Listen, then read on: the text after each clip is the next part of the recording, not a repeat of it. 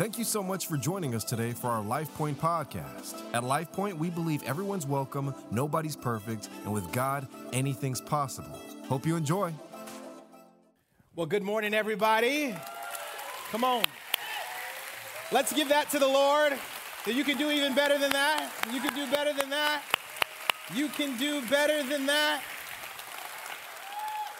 Man, it feels good in the house of the Lord today.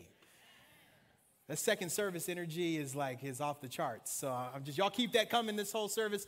As Pastor Danny said, my name is Graylin Griffin. I have been fortunate to be a part of worship services and experiences with your local church and congregation on a few different occasions. And, I am incredibly blessed by the ministry, by the work that LifePoint Church is doing. I want you to know, as a church planter, as someone who is connected to other church planters and churches in the city of San Antonio, LifePoint Church is a beacon of hope in the city of San Antonio. I'm not just saying that because I get to preach this Sunday. I'm saying that because it is the truth. I want you to know that this community of believers is making an incredible impact on the world in this city, especially in this side of town. Some of my church launch team has been coming to your services for almost a year now. We have been invited by Pastor Danny and Pastor Rachel to come and drink deep in this season of building and preparation. And so each week, oftentimes, we're kind of scattered throughout the congregation, and we are the beneficiaries of the amazing work and the amazing teams here at LifePoint Church. I just want you to know that in having the privilege of knowing Pastor Danny and Rachel and Pastor Brandon and Andy and some of this team for a really long time, I have been fortunate to see that they are who they say they are. They are the real deal. They are worthy of that. They are worthy of that. They are mission-minded. They are about the kingdom. And I love them tremendously, and I'm honored to be here today.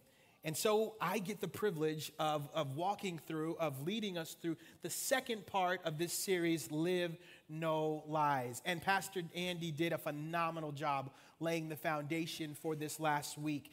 And I want to say this, that yes, these concepts come from an incredible book by John Mark Comer called Live No Lies. But these principles, these ideas, this information is rooted and grounded in Scripture. This is not a new idea, but the way John Mark Comer delivers it, it's very accessible. It's digestible. We can actually take it and apply it to our lives. So we're going to jump right into this. Jesus gives us some very specific understanding and description of the devil. He says this in the Bible, that the devil is a liar. Amen? He is the father of lies, and lying is his native language. But Jesus also says in John chapter 8, verse 32, that you will know the truth, and the truth will set you free. That's good news. Come on, somebody. That's good news. But that brings us back to our thesis for this series. And like I said, John Mark Comer is an incredibly gifted writer. He is a theologian, modern-day theologian, and great thinker. And so we're going to read this a couple times because there's a lot of words and it's somewhat heady. But deceptive ideas that play to disordered desires have been normalized in a sinful society. We're going to read that together on the count of three. 1, 2, 3. Deceptive ideas that play to disordered desires have been normalized in a sinful society. And last week, Pastor Andy, again, masterfully walked us through the first part of this thesis statement in unpacking and dispelling some of the deceptive ideas that the enemy tries to spread. And before we get into the disordered desires piece of this thesis, I want to spend a couple minutes talking about truth. And Pastor Andy said this last week. He said, ideas are either helpful truths or deceptive lies. If they are helpful truths, we can accept them and we can apply them and allow them to shape us. Or if they are deceptive lies, then we want to reject them. And then Andy said this, And this was paramount. This is what anchored a good portion of the message. He said, the truth about lies is not so much that we tell them, but that we live them. But that we live them. And when we live the deceptive lies of the devil, what we are doing is we are saying no to living the abundant life that God wants us to live. Amen? So the deceptive ideas that play into disordered desires have been normalized in a sinful society. And I love this. This series is so powerful. I had the privilege of going to my cousin's wedding last weekend in Dallas. And, you know, how many people like traveling to Dallas? They like the 35 corridor? You enjoy that? No? Okay. I do. You want to know why I do? Because I have 3 children. I have 3 children, 5, and who ask a ton of questions, 3, who doesn't care what I say. He just is going to do what he wants. And I have a 7-month-old who doesn't sleep. So when the opportunity came for me to take a drive for 4.5 hours to and from, I had to ask permission from my wife. I really did. I had to ask permission. And I just set it up, you know, how we try to do. And I was like, well, babe, it's for the family. And she was like, you just want time by yourself. And that was true. And I had to just be honest. And long story short, I got permission. Amen. Thank you so much. Husbands, you guys know what I'm saying right now, all right? She let me go. But what it did is it gave me an opportunity to read this book or listen to this book. Any audio book people in the room? Okay, this book, Live No Lies, is a good one. It is actually narrated by the author of the book. John Mark Comer does read it. And I sped it up to about a 1.5, 1.8 at times and was able to finish it between going and coming. And what it did was it made me so excited. It convicted me. It inspired me because and I was preparing for this series, but this series, ladies and gentlemen, people of God, is meant to equip you, to strengthen you, to give you the tools to dispel the lies of the enemy, and that is strategy. We are not just on the defense, we are on the offense, and we're uncovering the lies. We're uncovering the things that the enemy wants to try and do in secret, but we see you. And today I pray that as we go through this, we can uncover one more lie and exchange it for the truth. So truth. And before we get into what a disordered desire is, we're going to talk about truth. If I say you can't handle the truth, how many people recognize that passionately articulated line from Jack Nicholson, from A Few Good Men? I've never seen the movie, but it is so culturally iconic that you recognize it, and I immediately think of him. It's become a meme.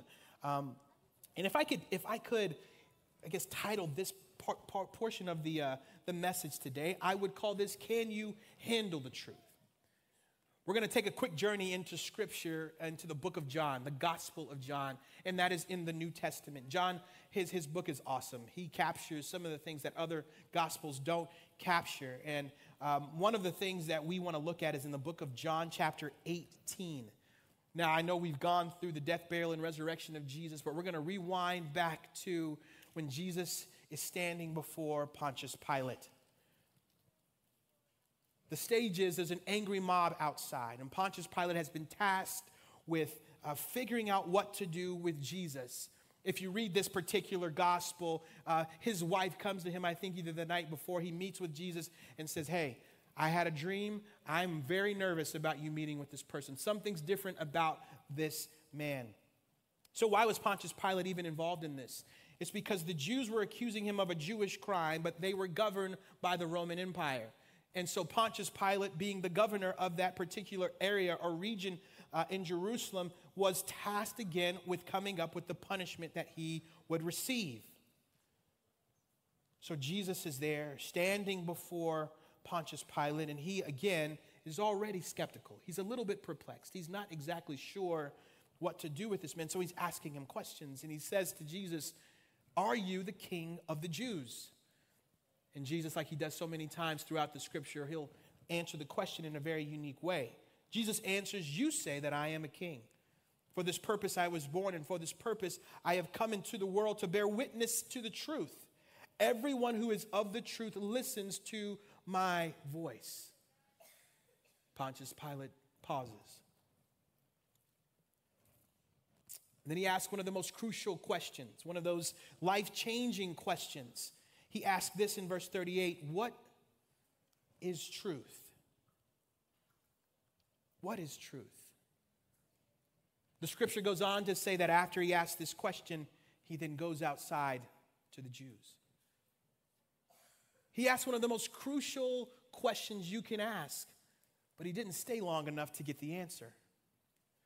He knew he experienced something because the scripture says that after he asked this question, he goes outside to the angry mob and pretty much says, hey, I wash my hands of this. This man has done no wrong. But he didn't stay long enough to get the answer. He did right by asking, but he didn't stay. So what is truth? If we break it down and we get technical, truth is a state, a reality you have to accept as fact, regardless of if you agree with it or not. Whether it makes you feel uncomfortable, whether it fits your agenda or your lifestyle, truth is truth. But we sometimes confuse what is true with all truth. We confuse these terms. They become synonymous in our society. What is true and what is truth. And that is why we have this current way of thinking, ideology within our society of my truth and your truth. Is everyone familiar with that? Have you heard people say that? You understand the concept of the idea is I have my belief systems and you have your belief systems, and I will live my belief system as my truth, and you will live yours as your truth, and we will live harmoniously together, and we will be friends, and we will cooperate without problems or any type of issues. Correct? No, that is not the way it works. I like to think of it this way. Now, I'm going to give you an example really quick, and I may make a couple food references today, but Pastor Danny does it all the time, and so I'm taking a page out of his book. When he says, if you love, barbacoa and Big Red, I say amen every single time I've heard him say that because it's true, right? There we go. Now, if I ask this question, how many people love Chipotle? Raise your hand. How many people love Freebirds? Raise your hand. If you had to pick between the two, how many people would pick Chipotle? Okay, how many people would pick Freebirds? If you ask me my opinion, I would say Chick-fil-A. No, that's funny. I would say Freebirds for one reason. And if you know what that is, just say it out loud. The queso. Thank you. It's the queso because Chipotle's queso is trash. I'm sorry, that is as passionate as I will get today. But what has made these two establishments so incredible, and they're frequented by so many different people, regardless if you're trying to be healthy or you just want a good meal, is the options. You walk into these places and you can look over the counter and say, I want carnitas, I want sofritas, I want cilantro lime rice, or I want no rice at all, black beans or borracho beans. You want a tortilla or not? Both of these places have this pick your pleasure model. But that's not the way truth works. Unfortunately, that's how we live. I like this philosophy. I like this idea. I like the way this sounds. I like what she said on Instagram or what he said in a YouTube video. And we form this truth burrito or truth bowl, depending on where you're at in life right now. But the thing is, we do not get to pick truth. That is not the way truth works. Amen? I'm going to continue unpacking this. I'm going to get a little bit cerebral, but it's not going to get too deep. Another part of truth or idea of truth is subjective truth versus objective truth. All right? Subjective, more of an opinion. Objective, fact. A subjectively true statement would be, I'm cold when I don't have a coat on. That is a subjective statement for me. A subjective statement for you may be, I'm not cold when I do have a coat on. Both statements are true because what's true in this case is subjective in nature. The fact stated is dependent upon the subject stating the fact. Y'all with me? That makes sense? We're good. Okay. An objective truth, however, is not subject to me or my opinion. An example would be the blue whale is the largest marine mammal humans know to exist on planet Earth. That, ladies and gentlemen, is a fact. Because no one else has found anything else in all the research that we have done that still remains true. So let's go back to the scripture. John chapter 18, again, Pilate hears truth, or he stands in front of truth, but when he asked the question, he left. That was non-committal, which is problematic. What that means for us is, even if I'm not there to hear the truth, it doesn't make it any less true.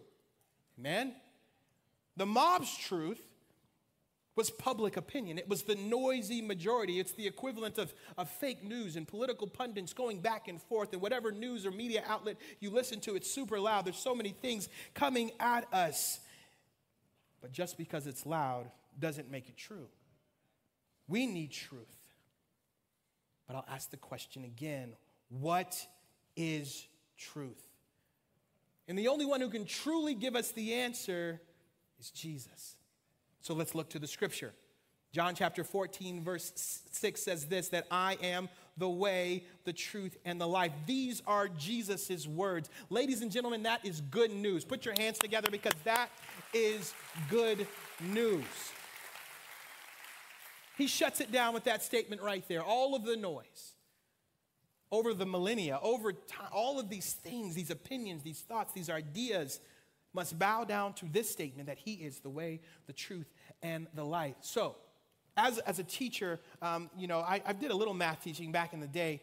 We're going to say that Jesus equals truth. And so Jesus is our variable. So we're going to plug in Jesus where it says truth in the next verse. John chapter 8, verses 32 says it this way, that you will know the truth and the truth will set you free. Read that with me, that you will know the truth and the truth will set you free. And now we're going to put Jesus where truth is, and we're going to read that out loud and read it with authority and like you believe it, that you will know Jesus and Jesus will set you free. Say it one more time because it feels good. That you will know Jesus and Jesus will set you free. Come on, somebody.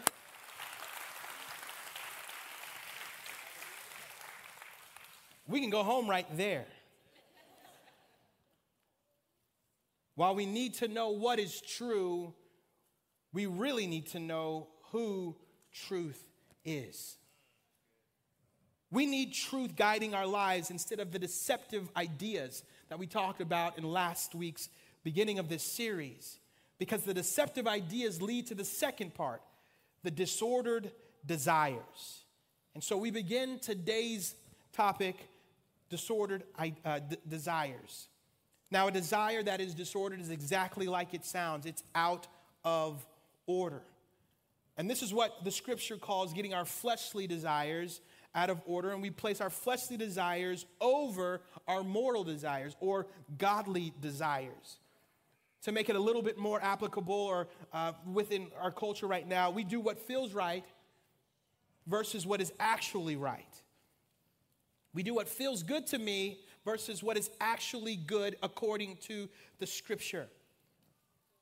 There is a quote that has been made pretty famous over the past couple decades.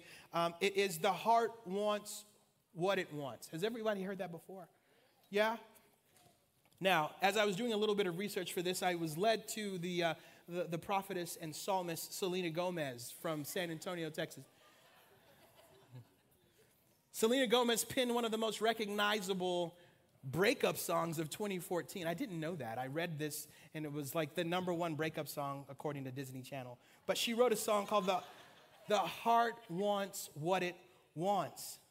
And it's emotional. It is that. It's a breakup song. But before Selena Gomez made this popular within younger crowds, there was another gentleman who was interviewed by Time Magazine back in 1992. His name was Woody Allen. Not everyone knows who Woody Allen is because he's, I guess, kind of maybe out of his prime. But within Hollywood, he is renowned for being a film director, film writer, Academy Award winner. And he wasn't being interviewed for something good, necessarily. This was not a positive interview. He was actually being interviewed because it was discovered that Allen, 56 at the time, had been having an illicit affair with his stepdaughter, who was 21. Now, this was something that was even faux pas and not received within Hollywood circles. It doesn't matter if she was of age. Hollywood was perplexed that Woody Allen, this man, would have an affair with his 21-year-old stepdaughter. And the interviewer preparing to close the interview, pauses and he asks the question, well, Mr. Allen, why'd you do it? Allen pauses and he delivers the cultural, iconic line, the heart wants what the heart wants. And man, that is a flawed ideology. That goes against everything that God has planned for you and I. That is an example, a modern day example of a disordered desire. It is so different than the scriptures plan for us that in Jeremiah chapter 17, verse 9, this is what the word of God says about the heart. He says that the human heart is the most deceitful of all things and desperately wicked. Who really knows how bad it is? What Allen called the heart, scripture calls the flesh. Paul unpacks this a little bit further to the church at Ephesus in Ephesians chapter 2. He says, as for you, you were dead in your transgressions and sins, in which you used to live when you followed the ways of the world and the ruler of the kingdom of the air, the spirit who is now at work in those who are disobedient. All of us, everybody say all of us, lived among them at one time, gratifying the cravings of our flesh, following its desires and thoughts. Paul just digs into it. One commentary refers to the flesh as the animalistic cravings of our body that move us further away from God, a disordered desire. Paul uses the word again in Romans chapter 7, and he says that the truth is that we use our flesh to attempt to satisfy sinful passions. Now, this goes beyond just the church, just beyond the Christian faith or Christian believers. Buddha references it. Plato references it. When they talk about how hard it is to control fleshly desires, Rabbi Zalman says that the souls are sometimes like animals. Even Joe Rogan and Elon Musk decided to weigh in on this topic in saying that the inability of humans sometimes is so strong to refrain from the desires they crave. The point is, for a very long time, regardless of ethnicity, nationality, even periods of history and beliefs, we as a human species have struggled with the desires to satisfy our flesh. And this has led to the unfortunate prevailing misconception that fleshly desires will bring happiness. That math sounds logical, right? Desires met equals happiness experienced. If that was it, then yeah, maybe okay. I don't know. There's an accounting term. I may misuse the reference, but ceteris paribus, I'm not sure if that's correct. If everything else is the same, then maybe that works. But in reality, that is not true. It is flawed. It does not align with Scripture. Happiness is not about feeling good. But that's the way we think in culture. Happiness is about doing what God says is good. Now, there was a time in history where it was the responsibility of the community to show restraint, not to allow our flesh to rule us, because it was good for the community. But now in the society that we live in, it's the right of the people to do whatever our hearts desire. And don't you dare tell me how to live my truth. Now, I won't get into this. That's the part of society that has believed this lie. Pleasure in the moment is not true happiness. Happiness is contentment. Happiness comes from within. Happiness comes from the Holy Spirit. That is God's plan. Amen? You believe that? Put your hands together. And I'm drilling this home because, again, we are in the process of dispelling the lies of the enemy. Now, these are things that we've believed as a society. Your parents and their parents' parents and their parents' parents' parents have all struggled with the truth and the reality that it is difficult to deny our flesh and that we get our desires out of order. The devil has used this to create these mind maps, these ways of kind of almost muscle memory, where I need to do this in order to feel good again. But pleasure is just about what I want. happiness, the happiness that comes from a relationship with God, is about freedom from want. John Mark Comer says it like this: true happiness is a state of reality that happens after you discipline your desires.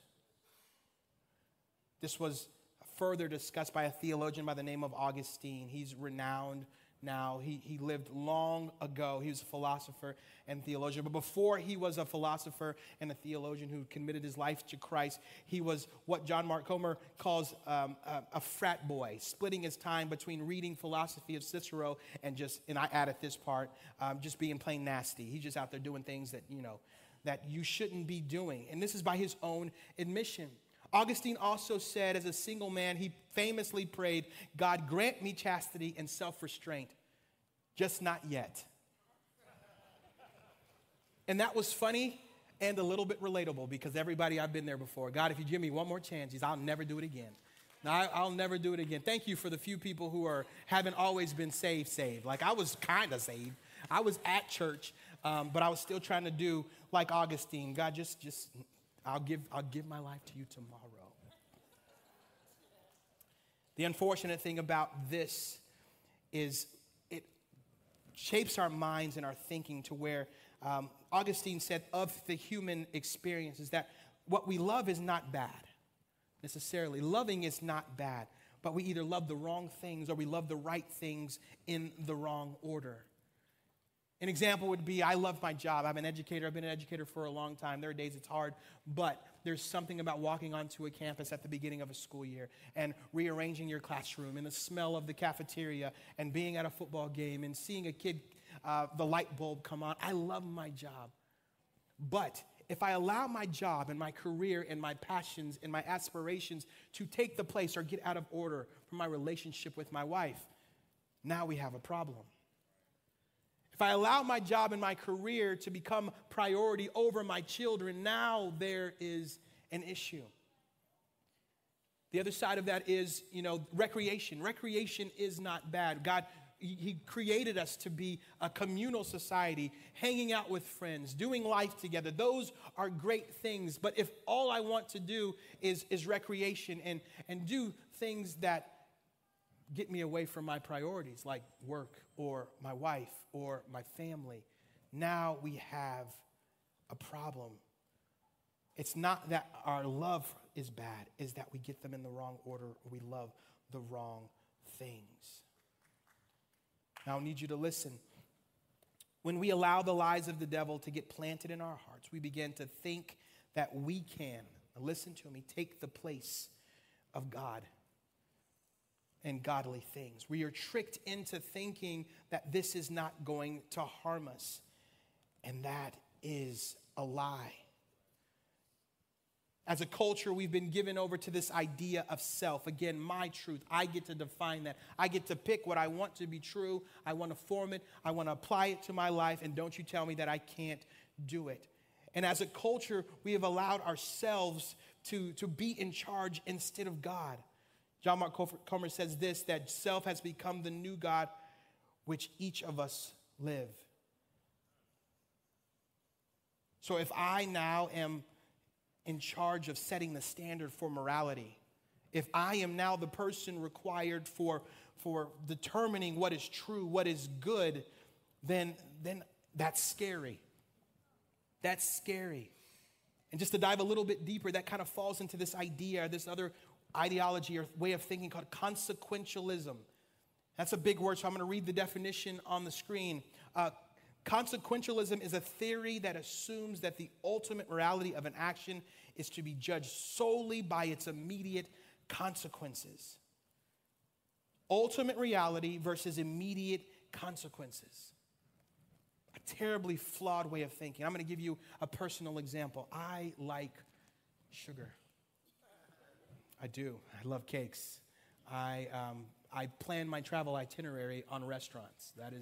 That's pretty much how I do it. I try to find the best places to eat. I like cake. I like homemade things. I not only like to eat sweet things and cake and rich things. I like to make them. I've been trying to master biscuits for about a year now, and I'm close. I feel like I'm close. And I just enjoy eating. I remember before me and my wife got married, while we were engaged, her family didn't have a ton of money, and I married a Mexican woman, so I learned that my mother-in-law's love language was through serving me. And whether I ate dinner or not, I would arrive at her home, and there would be 3 bean and cheese tacos on the table. And you know what I did? I ate every single one of them, every single time. Because I had to just show my respect, and I love bean and cheese tacos. My mom is a fantastic cook. I love to eat. Mom, I'm not hungry. Well, come on, baby. I'll make you a plate real quick. No, she didn't let us just tell her what to do, but she'd make the plate for us. Mom, I've already eaten, but she just continues to pile it on. And my mom is a fantastic cook. I love eating. And then one day, recently, I went to get my physical, and the doctor said, Mr. Griffin, I was looking at your numbers, and you are what we call pre-diabetic. And I was like, how?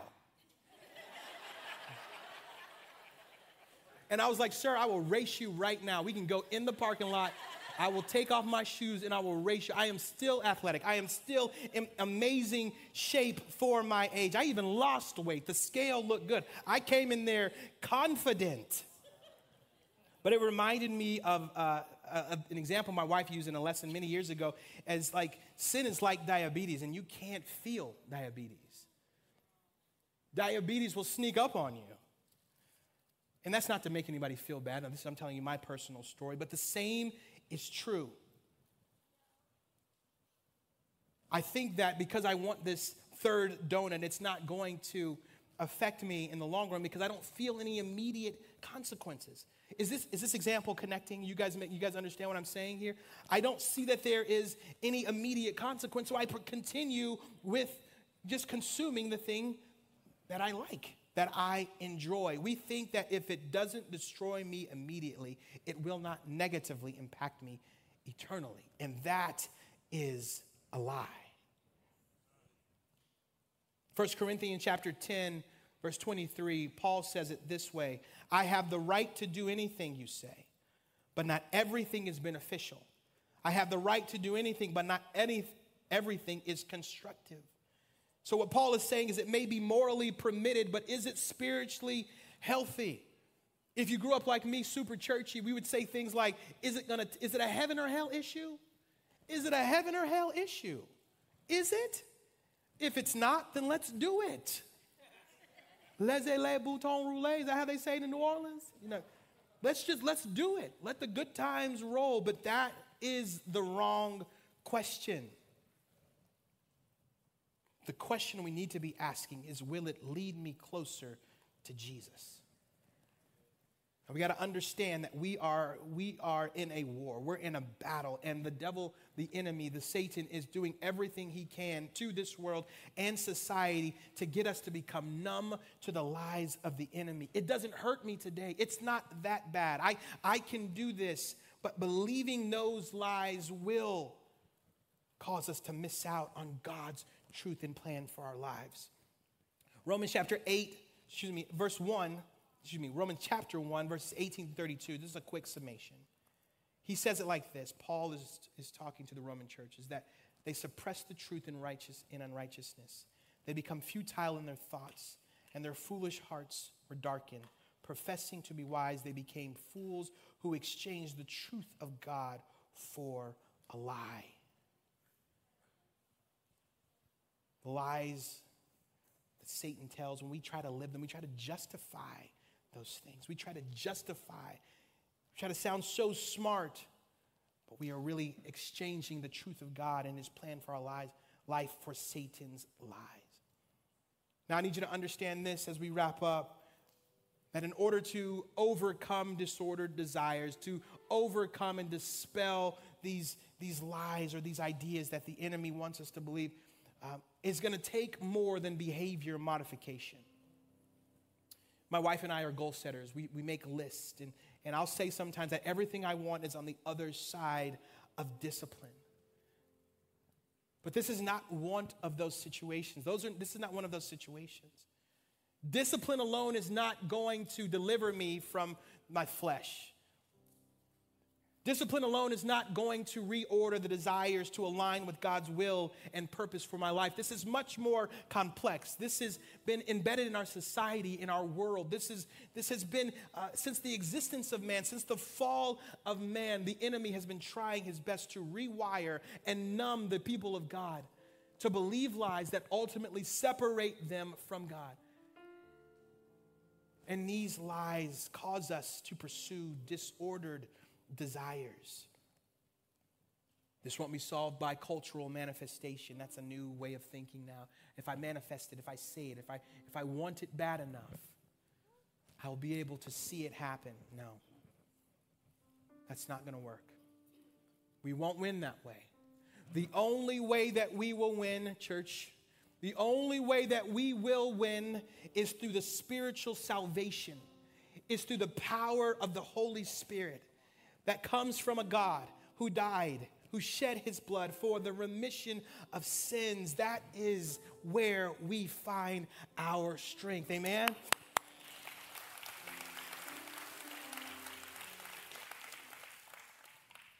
I want you to bow your heads. We're going to get ready to close here. As I was reading this book, I was excited because what John Mark Comer did is he made the scriptures applicable. He was able to write them in such a way that it inspires you, but it compels you. It takes us from being on the defense to the offensive. It gives us tools and weapons to fight. We are standing in a war room looking over the terrain, looking over the battlefield. And God is saying, I have a plan for you. I have a plan, a playbook for you. It's my scripture. I have the tools you need. It's my spirit. And God, we ask today that this word would go forth and it would embed in the hearts and minds of your people. That you would begin to rewire and equip them to live for you. Because it is only through finding and following Jesus that we find our eternal hope. We pray these things today in Jesus' name, and everybody shout, amen. God bless you. Hope you enjoyed the podcast today. If this ministry has impacted you in any way and you'd like to help us continue to reach others, please visit lifepointsa.com/give to make a donation. We hope you have a great rest of your week, and we hope to see you soon at one of our Sunday worship experiences. God bless.